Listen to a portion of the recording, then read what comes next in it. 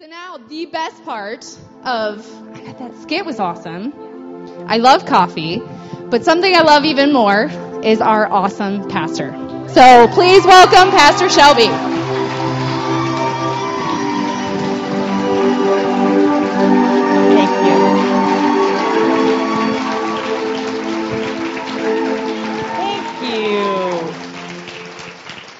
Thank you. So you all having a good time? Yeah. Huh? Pretty good, huh? Okay, but I have a confession to make. I feel like the world's worst mom. I didn't know there was a National Daughters Day. And then once you find out there's a National Daughters Day, then you realize, oh crud, I now have a daughter. So, I'm sorry, I forgot to take a picture of us. I'll remember next year. I'll be better at it. Yeah. Oh, okay. So it's not a real one? Okay, I won't know. Remind me. I don't want to forget next year. That was just like horrible. I didn't. Oh well. Okay. Every day is National Daughters Day. I think that's good because it's about time I get a girl. You know what I'm saying? Yeah. So good. Good. I hope you're all having an amazing time. Growing, stretching. I get a little nervous, so if you see my body shake, just, go with the flow. I'm going to read so I don't get lost here. But I want all of you ladies and men, anybody who's in here that helped prepare for this event, decorate, whatever it is, I want you to stand up. And I believe we need to give these beautiful ladies and our awesome men a round of applause. I am so appreciative because we couldn't have done it without you. So thank you. Thank you. Thank you. You're awesome. So as we've been, I don't like this. We're going to make it.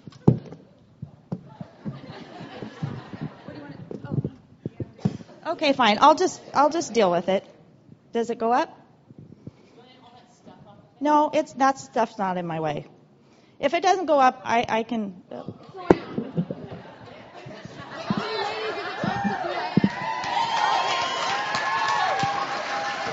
Right. Just so together we're better.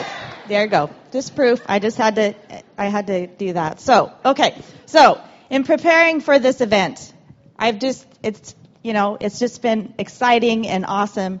And in preparing for it, I've just really felt that God has been preparing something really special for it. And something beautiful. I like that word. Tom uses the word all the time, so I love it. But there's something wonderful that occurs when God's people come together in unity. I firmly believe that. There are so many Bible stories and our own personal experiences that have taught us to know that God loves these moments even more than we do. Here we are all together, and He's here in the midst of this gathering. He's working in us. He's working through us. He's working for us, among us, and by us. He's building teams. He's blessing each and every one of you, and He's strengthening each of us, all at the same time.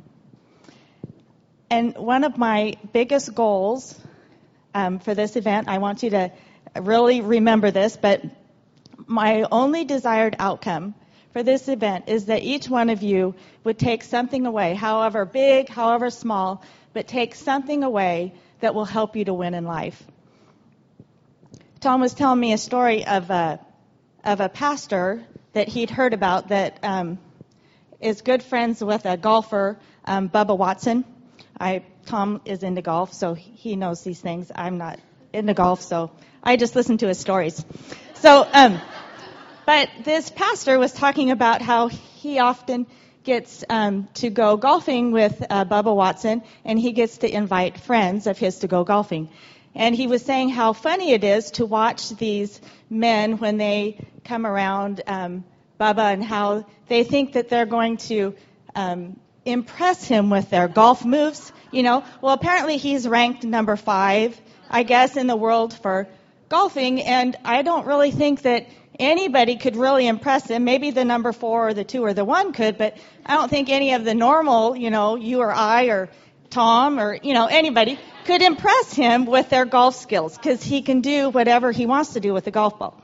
So this pastor was saying just how funny it was to watch these guys when they go and golf with him. And I'm sure that Bubba Watson doesn't really expect them to try to impress him.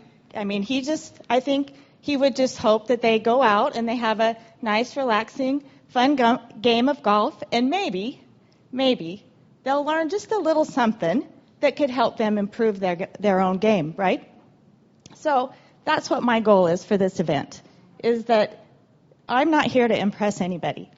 That's the furthest from my mind. I've never been that type of person that can just, I'm here to impress somebody. I'm not here to impress Pastor Wendy, even though she is right there among, the big wigs of the, in ministry, and I totally look up to her. But I'm not here to impress her, and I'm not here to impress any one of you. I just want something that I have to say, or Pastor Wendy has to say, or anybody for that matter, to sink into your heart that you go away with a win in life. So that's my only goal. So I was thinking it's kind of like, once a cheerleader, always a cheerleader. So I'm just here to cheer you on, to go, to win. That's what I want to do. So, and I think that if I can help you see like God sees, it will be much easier to do what God says. We've heard it before. It's not a new revelation, but when God sees you, when he looks at each one of you, he sees something beautiful. And the word beautiful, it has very little to do with the outward appearance. Very little to do with it. It says that the word beautiful, it means extraordinary of its kind, marvelous in thought and speech. Extraordinary of its kind. Extraordinary. That's how God sees you. Uncommon. Unusual. Rare. Exceptional. And remarkable. Beautiful. We are fearfully and wonderfully made, right? We've just heard about that by the Master himself. Yet sometimes that's not the truth that we're allowing our lives to be defined by. It's as if we have been empowered, we empower a totally different thought to impact the direction of our life. But God doesn't see, it seems easy for us to identify with the picture that the enemy portrays for us. And if we are not careful, we wind up seeing what the enemy sees, and then that positions us to do what the enemy says. But God doesn't see a broken down failure when he looks at you. God doesn't see a weak, intimidated little girl when he looks at you. He doesn't see an unwanted or an unloved individual stuck in an unlovely situation. God sees you as beautiful, extraordinary of your kind, rare, exceptional, and remarkable. Let's look at Deuteronomy 7, 6. Yes. It says, and in the Message, I love the Message. It says, God, your God, chose you out of all the people on earth for himself as a cherished personal treasure. God wasn't attracted to you and didn't choose you because you were big and important. The fact is, there was almost nothing to you. He did it out of sheer love. You are cherished by God.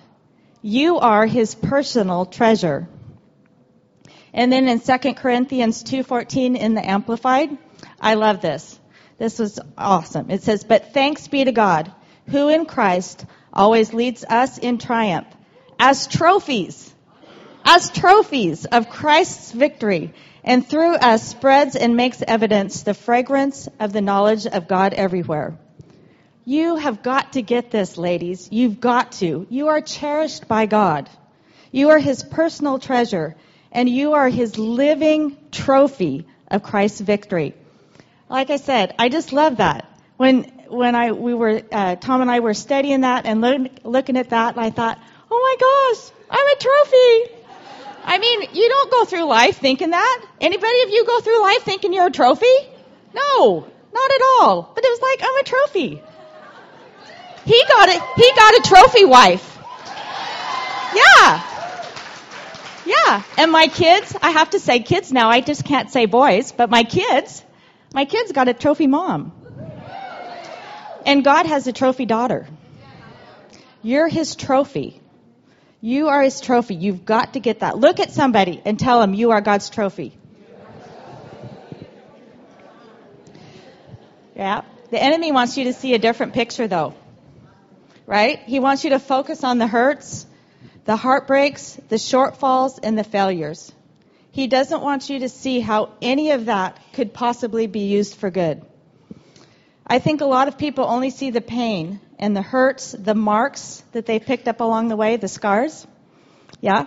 I think this is one place where the guys kind of got blessed. You know, they always brag, show everybody their scars. And we use concealer. You know, we hide ours. Yep. I'm not at all suggesting that we pretend that these marks don't exist, because I know they do. I know they're real. And we've all got them. Right? Stretch marks. I got those. I got lots of stretch marks. But we can't let those marks define us. We can't. They should only serve to remind us. They're not about what has gotten in our way, but there's what has happened on our way, right? When God sees us, he sees those marks. But remember, he sees something beautiful, extraordinary of its kind, something unique and rare. He does see the marks, but he made us beautiful. He does see the marks, but he chose us for himself, his personal treasure. He does see the marks, but he made us. He made us remarkable. And he did it out of sheer love. In his hands you may have entered broken, but you are coming out unbreakable. No weapon formed against you can prosper. You may have entered damaged, but coming out you are restored. If anyone is in Christ, they are new. Amen? Life may have dealt you some knocks, maybe some hard knocks. You maybe even have the marks to show for it. And the devil would like nothing more than for you to just sit and cry over all of these ugly, hurtful marks. But God made you remarkable. You are not common. And this is what makes you his treasure, his trophy. You are a living demonstration of Satan's defeat.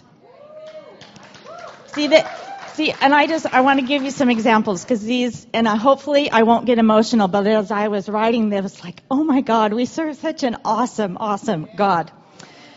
So the enemy, he may have tried to knock you out, marked your life with a dysfunctional family, a broken household, and then he might have tried to take your life out with cancer. But thanks be unto God. Shelly Palmer, where are you? Stand up. Thanks be to God, because you are remarkable. Stay standing, please. Maybe you had a marriage that was falling apart. 2 little girls and 1 on the way. Sorry. And you were diagnosed with cancer. Stand up, girl. Thanks be unto God. God made you remarkable.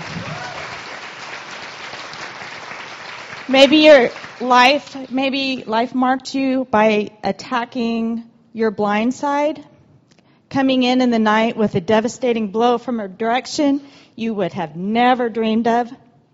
But thanks be unto God. Kathy Johnson, God made you remarkable. Maybe you made choices earlier in your life that the enemy wanted to mark you with, to destroy your future and your self-worth. But thanks be unto God. God made you remarkable. Stand up, please, Lene.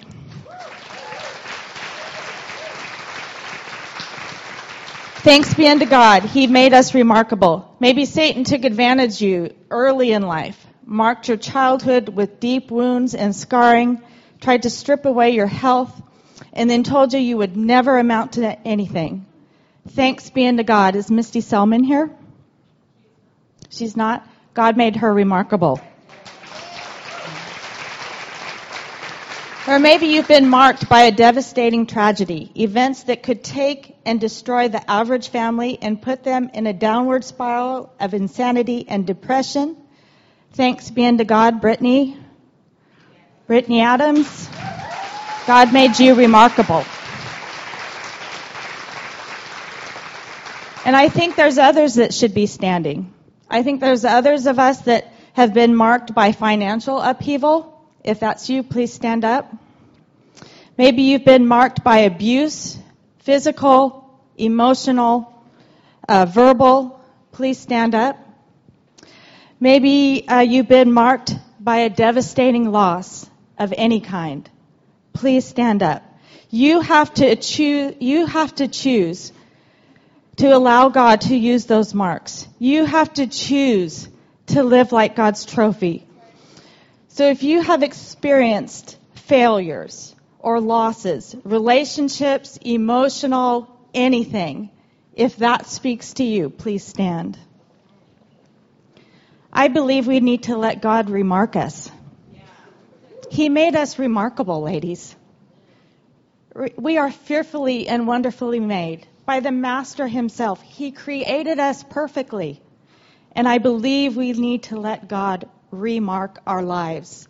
To choose to take these marks that we have gotten in our lives and use them for the glory of God.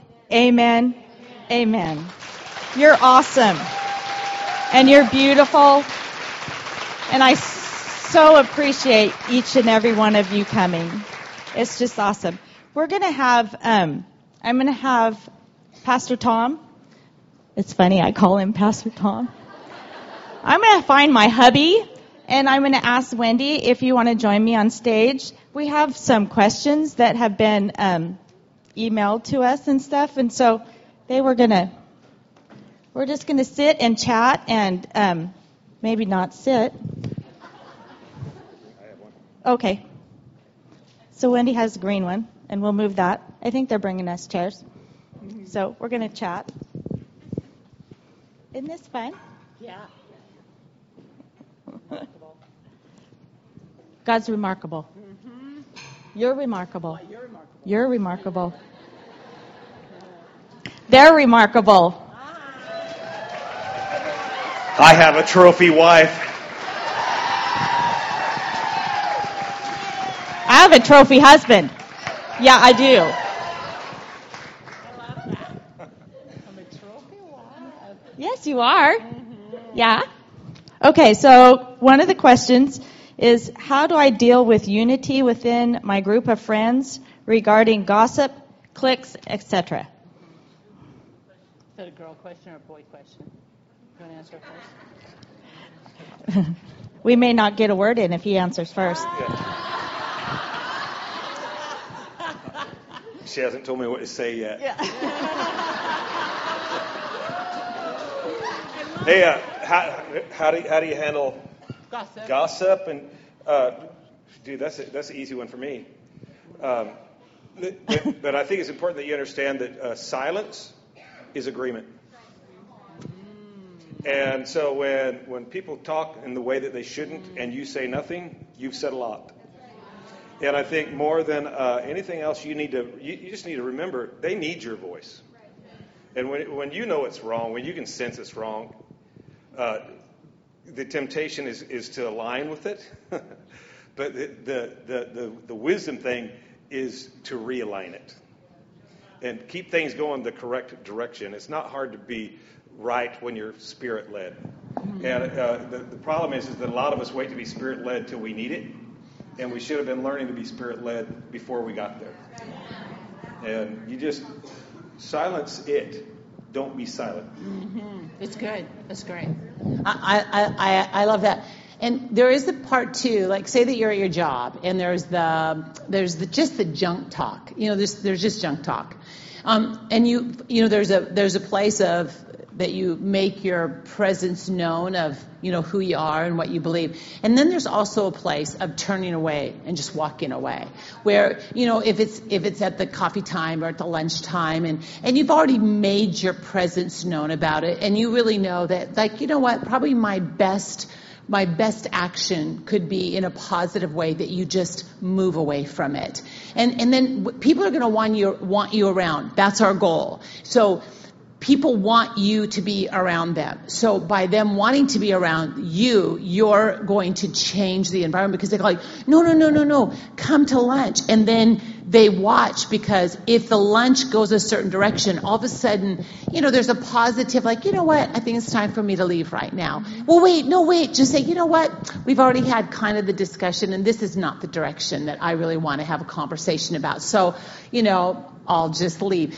So it's that positive. They want to be around you. I actually had a whole group of people that were not church people, but there was a thing going on, and they were all going out they were drinking, and they had invited me to be along with them. And I just decided I didn't want to be in that situation. I mean, I like all the people, but I just decided, I'm not going to be there. And it's funny, it took 3 days, and all of a sudden I got a text, and they go, okay, we're not all drinking. Will you still come? Will you come now? And I was like, okay. I just thought it was just a very unique. I was not mad at any of them. I didn't preach to them again. I mean, they know my stand. That's why they had that discussion among themselves. And I think that there is that place that you you speak, and then you let your presence be known, in the sense you can depart from it. But then let's go to a move to the intimate friends in your world, because I just said those kind of that are outside your intimacy of life. You kind of have a certain kind of relationship with them. Then you move it into the intimacy of your life. If there is gossip a lot around you, the reason that it's there is that you have been a part of it. You've created an environment that made it a part of your intimacy of friendships. So if all of a sudden you become aware of the gossip, do remember that the reason it's probably at the level that you may be noticing, you're like, whoa, what has happened? Oh, nope, it's already been going on. Maybe now you've had a little bit more tender to the spirit. Maybe there's some things going on in you. So I would just have that sweet conversation with your intimate friends and just say, you know what, can we work on having our conversation a little bit more positive about people? Have an honest, face-to-face, sweet conversation. But remember, if the conversation has been gossiping and you need to have the conversation, remember, the log is first in your own eyes. So make sure that log that's in your eye, you don't blame your friend for how bad they be talking all the time. You are a part of the conversation. So don't be, arrowing them out. Be sure that you call yourself out. Say, you know what, I really noticed. And I guess I've been very much a part of this conversation direction. I'd really like to make a different God change. So can we help each other get better at this? Let's get better at how we talk. Let's get better at how we say things. Let's get better, and then together, or when I say together, it could be 1, 2, 5, 10. It could be many of you that have that group of conversation, that you begin to be different in the conversation. And again, I guess I have to say that there is the place that if you have the conversation, there is sometimes a place that you do realize that you kind of start getting a little edged out, because maybe they don't want to change. And I know that's a very hard thing, because the person goes, well, what are you going to do? Well, maybe you say, Father God, in my path of what I'm walking, this is what I believe in friendships. I believe in life we live like this, okay? Many people live like this. And I think that you have to have a renewed mind of understanding that in living like this, you close the door to new relationships in all the seasons of your life. I've not met some of my closest friends yet in my life, because I determined very young that I was going to live like this. The door to my life and to my friendship and to my heart is never closed. But it also means that there are some people possibly in this circle of people that have been very special to me. They might walk out that door, because the door's not closed. So some people might actually walk out at different seasons of your life, but with that door always open and you believing God for it, people will actually walk into your life. And so, and I want to live so that God brings in the people that are supposed to be in my life, and He brings me into the lives of people that I'm supposed to be in, but that I also don't have such an insecurity that I will never let anybody leave my little circle, because sometimes people have decided, and I know it's a very sad thing, but there are people that have decided, I don't want what you offer. I don't like. One of our ladies at one of our campuses, I mean, she came to me with, I mean, it was just, it's not a fun story. It's not a happy story. 50 years of friendship. These two girls had 2 women, you know, I mean, and her friend wrote her a letter and said, I don't like you anymore. I don't like this that you're doing. Well, I've known this lady since before I was married.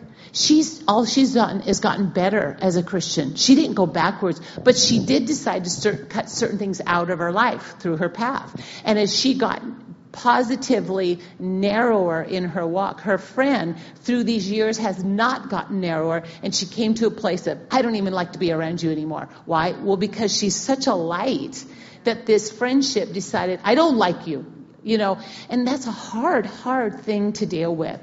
But you know, it does happen once in a while. Are you willing to let certain people walk out and let people walk in?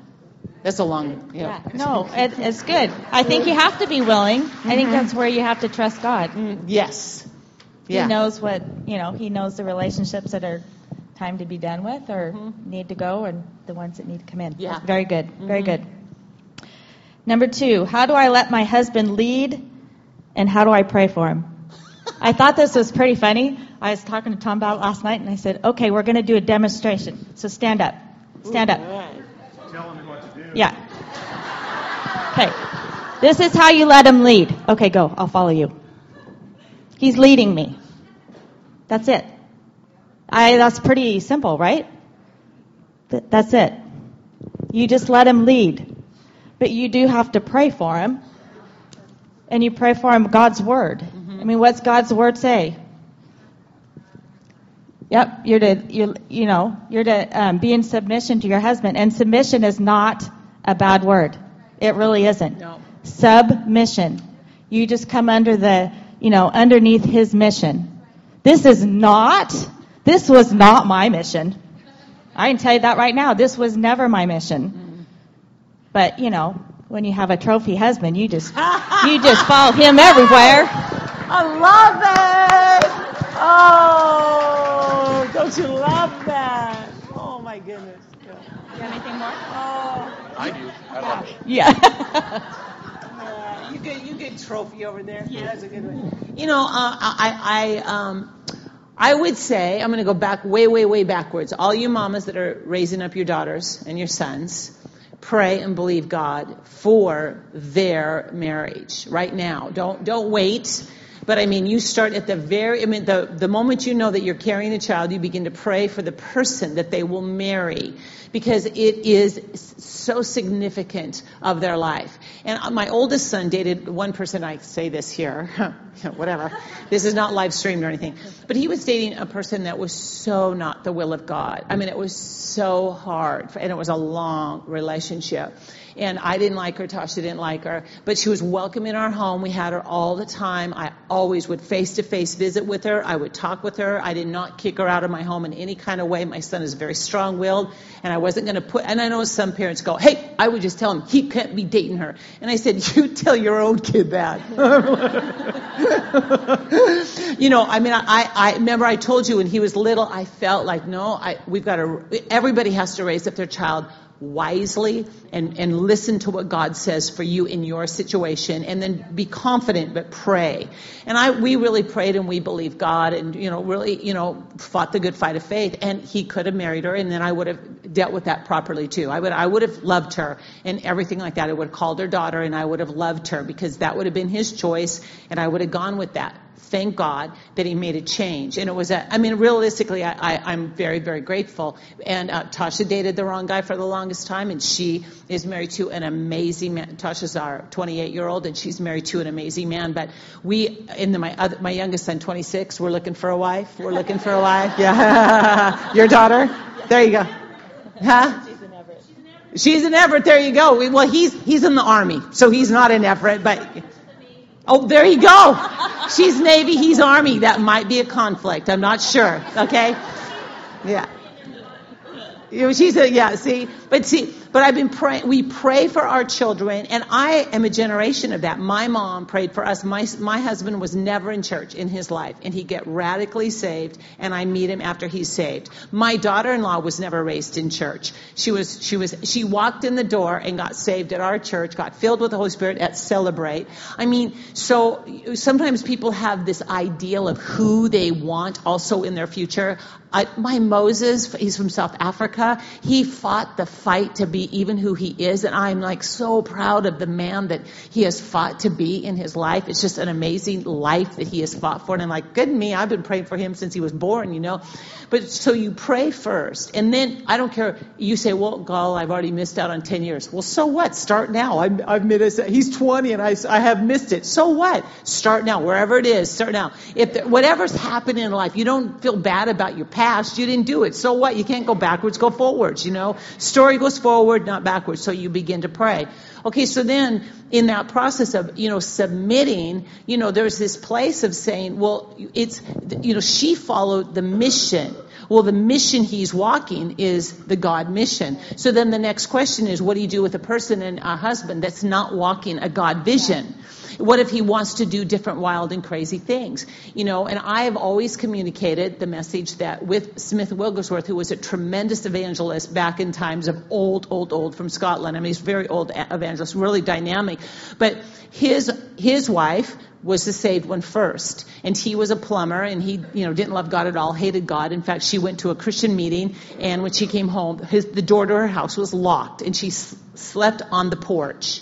This to me is like a true story of a life of a God woman. Now, I don't know what I would have done, but this is what she did, okay? What she did when in the morning, she slept on the porch, okay? And this is the days of old. I mean, you didn't go to the hotel, you didn't have a credit card, you didn't have a phone and text somebody. There was nothing like that. But she got up in the morning, he opened the door, she got up, and this to me is submission. She didn't punch him in the nose.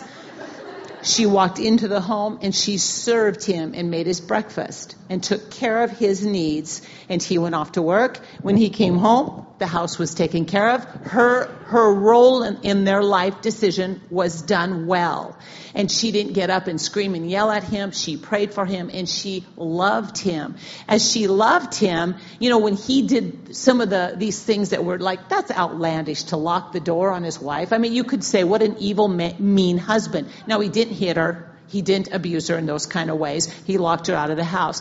So, but she didn't respond in kind. She responded in spirit. So I think there's things that I do not walk your pathway. Some of you that have to submit in ways that is very challenging because your flesh rises up. But I would say that you really have to learn how to listen and follow your spirit over your flesh response, unless it's a path of sin. If there's a path of sin, I've had wives come up to me and say, yeah, my husband wants me to wife swap. And I'm like, okay, wait a minute. What does the Bible have to say about that? Does the Bible say, go ahead, he's going to wife swap and now you're going to sleep with this man, have sex, and he's going to say, is that a biblical principle? No. Okay, well then you have a biblical stand of with kindness and gentleness say, sweetheart, that's not what I'm going to do. That's not going to happen. So there is places that you have to stand up and you live principle to Christ, to the power of the Word of God. But you have a kindness in your home. And I think that by far is one of the most big spiritual walks that a woman can walk in. That is a big, set your flesh down, push your spirit up. That is tough. I'm just saying, that is tough. So, yeah.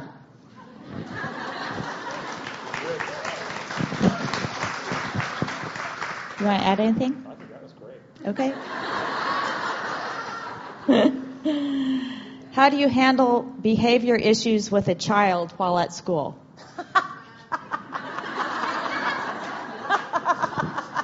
Well, since all my kids are perfect, I'll let them answer that one. We just allowed the police to pick them up. Yeah, there you go. That's pretty good. That's so He's funny. not lying either. Yeah. He really is not lying. See, He's not lying. Let him read the results. Yeah. I think behavior issues, they have to start in the home. I mean, if they're acting out in school, then they have to be acting out at home. It's the way it was in our house, and we tried to take care of it at home. And when there were issues at school, I went back to school. So I think you do what you have to do to help to help your children. My youngest son is still, I think, upset at me because never once did I take his side in any of our parent-teacher meetings. Never. Because it wasn't his place of dominion. He was there, hopefully, to respect those teachers. Those teachers are there. They're paid there. We pay them to give our kids an education. And they don't deserve anything that our kids put them through. They don't. So if we can't discipline our kids at home to be respectful of people over them, elders, teachers, law enforcement, whatever, it has to start. I firmly believe it has to start in the home. Good. That's so good. That is, if we as a society, as parents, would demand respect and honor towards all levels of authority, we would change everything. We would change just everything that we are walking through, and the disrespect towards a lot of things, age, sex, everything like that. We've created a very, I can do this if I want to type of attitude. And I do think there is a place, like I know when I was in the third grade, my teacher, I did not know this for years, right? But my teacher really disliked me. Now, I knew in third grade that I had problems all the time. I mean, I was sent to the principal's office. I got in physical fights. Never did any other time in my life, only in third grade. So there was a lot of behavioral problems that I actually had that I knew. But she actually told my mom that I had serious problems, that I needed professional counseling. And so my mom was like, are you kidding me? I know this girl. I mean, I was just a really normal little kid. I don't know why. I'm not sure why I got kind of picked out. And so sometimes there can be a very unfair situation. My mom never made comments about it. My mom was involved in the class. My mom was kind of right there. She didn't make a comment she didn't defend, she didn't say, that teacher's really stupid. She didn't talk about the teacher. But years later, she told me what had happened in the teachers' meetings. And it really clarified the year to me. I went, wow, no wonder all that stuff was going on, But she didn't uncover the teacher. She knew that she couldn't make any changes. She had to just pray me through the year. And I had by far the best fourth grade teacher you could have ever needed for a child that had come out of a year of tremendous challenge. Mrs. Storm was my fourth grade teacher, and she adored me. I mean, seriously, it was one of those kind of God years, and my mom prayed for that. But so sometimes we think that our children should not have anything that's hard, and sometimes it is very unfair. Caleb had a teacher that he walked in the door the very first of the year, and he said, I love to take down pastors' kids. Yeah, and he's in our school. Okay? And we were like, oh, interesting. I wonder how this year is going to be. Oh, a little bit challenging. I can see it already. And so we had to really fight the good fight of faith. I mean, there are some challenges that any of our kids could go through. So then you have to ask yourself again, I think that Shelby said it so beautifully. The bigger question is, that we want our kids to have an honor. We want them to have a respect. Now, if you needed to, I don't think that it's inappropriate that you had a private meeting with the teacher and never mention it to your child. Don't bring it up to your kid, and have a conversation of kindness and thoughtfulness, and say, talk to me about what's going on. Is there anything I can do to bring about a better time in class? What can I do as a mom or as a dad? What can we do that would smooth some things out better? Is he not doing his assignments properly? Is he disrespectful to you? You can ask questions, and sometimes what that does is having that private, kind meeting, kind with thoughtful words, is that it kind of puts that teacher on notice also. This kid has involved parents, and they're going to be there. And so sometimes that teacher that had unfavorable for some reason, they might slightly back off. You don't know. So you do have to pray and believe God, because life isn't fair. It isn't fair. I mean, sometimes you're like, wow, why did that happen? Caleb got pulled over when he was motorcycling, and he was going too fast. There was no doubt about it. He was going too fast. He got pulled over. And, the policeman stood there, and he said, let's see. what can I give you more on your ticket? That's what he said. He said, let's see, I don't like this, wrote it on the ticket, and I think this too. And he literally wrote the ticket to an 18-year-old at the time, now Caleb's 30, I think he was maybe 19, for $1,000. $1,000. He was going home early from vacation because he worked at Starbucks. I mean, and he told him that I work at Starbucks, I had to go leave my vacation. And you're like, why did that policeman give a 19-year-old kid that was going too fast? Because Caleb talked real respectful to him, because he wanted to, smooth it over. And $1,000 ticket didn't make any sense. So what does a parent do when really that's an unjust, that was stupid. That's not smart for a policeman to do that. It just brings animosity. But your kids have had different things like that at different times that build animosity. What do you do as a parent? You say, well, what do you think we can do to help out? And you ask God the wisdom of what to do. There are amazing police people out there. They are so protective and they honor us. So we don't want to be disrespectful and push them down, but we also want to figure out how to bridge and how to have health around us. And I think too, just on top of that, is the best thing you can do for your kid is be healthy yourself. Ooh, brilliant. Just make sure that you're healthy. My kid's having trouble at school. Well, don't add to it. Yeah. And I think sometimes because with our boys, it was a struggle for me because I could, I've prayed for them their whole life. Yeah. Prophesied scripture, and I see that, God declared the end at the beginning, and I see the position, the place that God's taken them, and then I see the place that they're at. And forget that there is a process.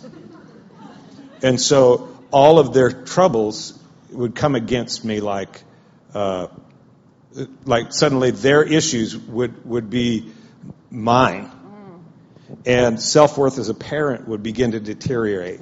And hope for their future would wane. And then I'd realize, wait a minute, the enemy's just using that. Because God hasn't changed his mind what their end is. And the place, the position he has for them. Don't let this circumstance change your vision and your hope. Don't lose your hope. Stay healthy. Keep yourself really strong. Really, you're going to raise kids, you're going to have some strength. Right? So make sure that you stay super healthy and that you don't look at this season of life that they're in. The word season by definition is coming to an end. So that's not forever. This, wherever they're at, don't lose your vision of where God's taken them. Because where they are doesn't define them. Not yet. It's good. Very good. Good. How can I honor my husband even when conflict arises between me and his mother or his family, and he is defending them over me, and we don't agree on how to handle that relationship of wife and hubby's family? Wow.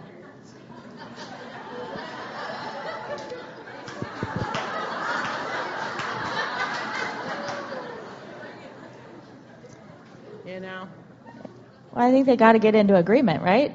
I mean, I think that's the underlying issue, is that you're not in agreement. So I think communication is key, and it can't be at the time of the conflict. Right. Because that's like, that doesn't work. Mm-hmm. So you have to communicate you have to communicate before the conflict and figure out, you have to come into agreement somehow. There's give and take. It's not 50-50, it's 100-100. So you've got to give in. Yeah. He's got to give in. Yeah. You've got to come into agreement somewhere. Many, many times us women are very quick. We're too quick in having the conversation, and we didn't pre-think and make a plan. I mean, I'm like right in there. It's like, oh, I want to talk about this right now. And so we don't pre-think and really go, this isn't the best time. When is the best time? When is a time to have a conversation that is not an easy conversation? And us women have to get smarter at making a plan and on purpose, having time set that it's a good time and it's not the conflict. Which actually, so she brought that part up. And maybe it's, and sometimes on a date night, that's really maybe not the night to bring up conflict. I mean, like, you're supposed to be having like this sweet time of like being, but sometimes you could say, you know what, sweetheart, I have something that's kind of a hard conversation to have. When would be a good time? Like, when do you want to have the time? And he could say, well, next week. And you could say, okay.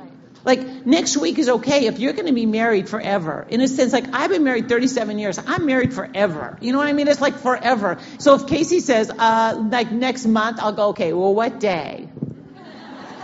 Like, can I put it on the calendar on that day? And I mean, like, realistically, I mean, it's like, I'm going to be there next month and the next month after. So sometimes we're pressing everything so hard. I'm like, well, let's have the conversation, and when would you like it? What would be the best? And after we have the conversation, we're going to have really good sex.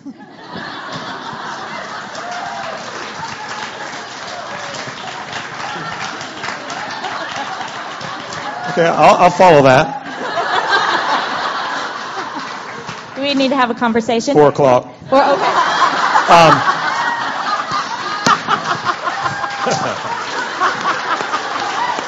Trophy. I just want to throw this out. I'm sure it's not the case in every situation. But, the struggle and the question is between you and his mom. And you think it's between you and him. And is it possible that you think you're his mom?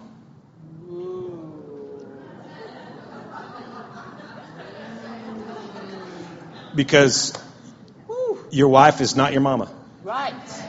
And neither, can I just share something with you? You can't be. There's no power there, no anointing there, no wisdom for you there. And he's siding with his mother over me. You're not his mom. So let him have his mom moment and be his partner. The way you win a soul is with wisdom. He who wins a soul is wise. And a soul, that's the way they think, the way they feel, the way they make their choices. If you're going to win someone's way of thinking, it takes some wisdom. Stop competing with his mom. And find your identity in Christ, but see your role as his wife, his partner. Because that, and like I said, I'm sure this isn't the truth in every case, but I think, after 30 years of doing this, and I've seen an awful lot where women have tried to step into the role of the mother. And it's hard because you raise those kids. You're at the house all week long, and you got all these children, and pretty soon he just, you got to give him a little bit of a break because he slides into that role too. Of just letting you mother him, because you're taking care of everybody else, so you might as well take care of him, and you begin to mother him, and then you're freaked out because now he's going back to his mother. But just remember, you're not his mama. And one other thing you can do for him, because men really like to do stuff they're good at. Well, let me rephrase it. Stuff they think they're good at. Right? Because, guys, it's funny how much cash they'll invest in golf if they think they're good. Yeah. If they don't think they're good, they sell everything. They won't put anything in it. So if you want him to invest in the home, in the relationship, you got to make sure he thinks he's good. And don't be telling him everything he's doing wrong, thinking he's going to invest more. Because he won't.